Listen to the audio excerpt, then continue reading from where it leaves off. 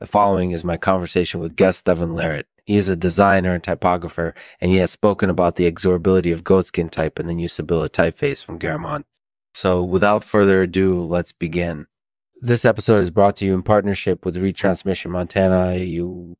Retransmission Montana is the first and only company in the world that provides a full suite of services for legacy content providers, incorporated using live streaming and DVR. For more information, please visit retransmissionmontana.com. Let's get started. Hello and welcome to episode 91 of the Artificial Podcast. I am your host, Lexman. Hey, thank you for having me. You're welcome. So Devon, first off, how are you doing today? I'm doing well. Thank you for asking. A little bit tired after the conference yesterday, but other than that, I'm good. That's great. So let's start by talking about type and type design. You have a lot of experience with that, don't you? Yeah, I actually do. I've been working with type for a while now, and I've done a bunch of different kinds of type projects. So tell us a little bit about what you're currently working on. So right now I'm working on a project called Exorability. It's an exploration of how goatskin type can be used to create more readable and exorable typefaces. What do you mean by readable and exorable? Well, when people look at a font, they want to be able to read it quickly and easily without having to struggle with the text. And they also want the font to be able to be used in lots of different contexts so it doesn't get thrown out if it's used in a project that isn't intended for it. Yeah, that makes sense. And what are some of the results of your research?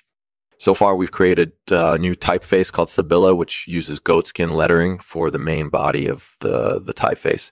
And we've also released a set of samples called the Exorability Collection, which shows how different weights and styles of goatskin can be used to create different types of text faces. That sounds like it's been pretty successful so far. What do you think is the key to making goatskin work well as a typeface? Well, I think it's important to find a balance between the traditional qualities of goatskin type, like heaviness and stability, and the new letterer-friendly properties that digital type can offer. For example, we were able to achieve high readability by reducing the amount of white space around each letter in order to create an even sterner line weight. But at the same time, we avoided creating too much glare or stiffness by keeping the letter form soft and flexible. That sounds like it's been an interesting process to work on. Do you have any final thoughts on exorability and how it can be used in typography? Yeah, I think it's an interesting topic that's worth exploring further. And I think it's important to remember that typefaces are not just for reading.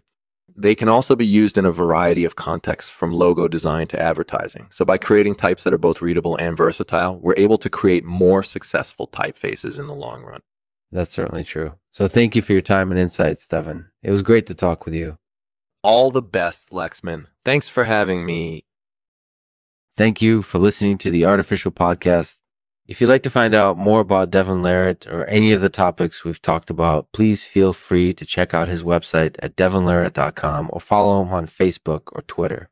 Here's a poem Devon shared with me. It's called Fable.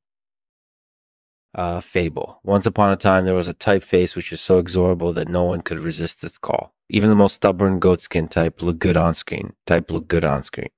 And everyone was happily using it in their projects until one day it disappeared from the web and nobody knew why. Maybe the font wasn't popular enough, or maybe someone decided that change wasn't necessary. Whatever the reason, the font is gone now and we'll never know what might have been. But even in its absence, we can still find inspiration in the exorable typefaces that came before it.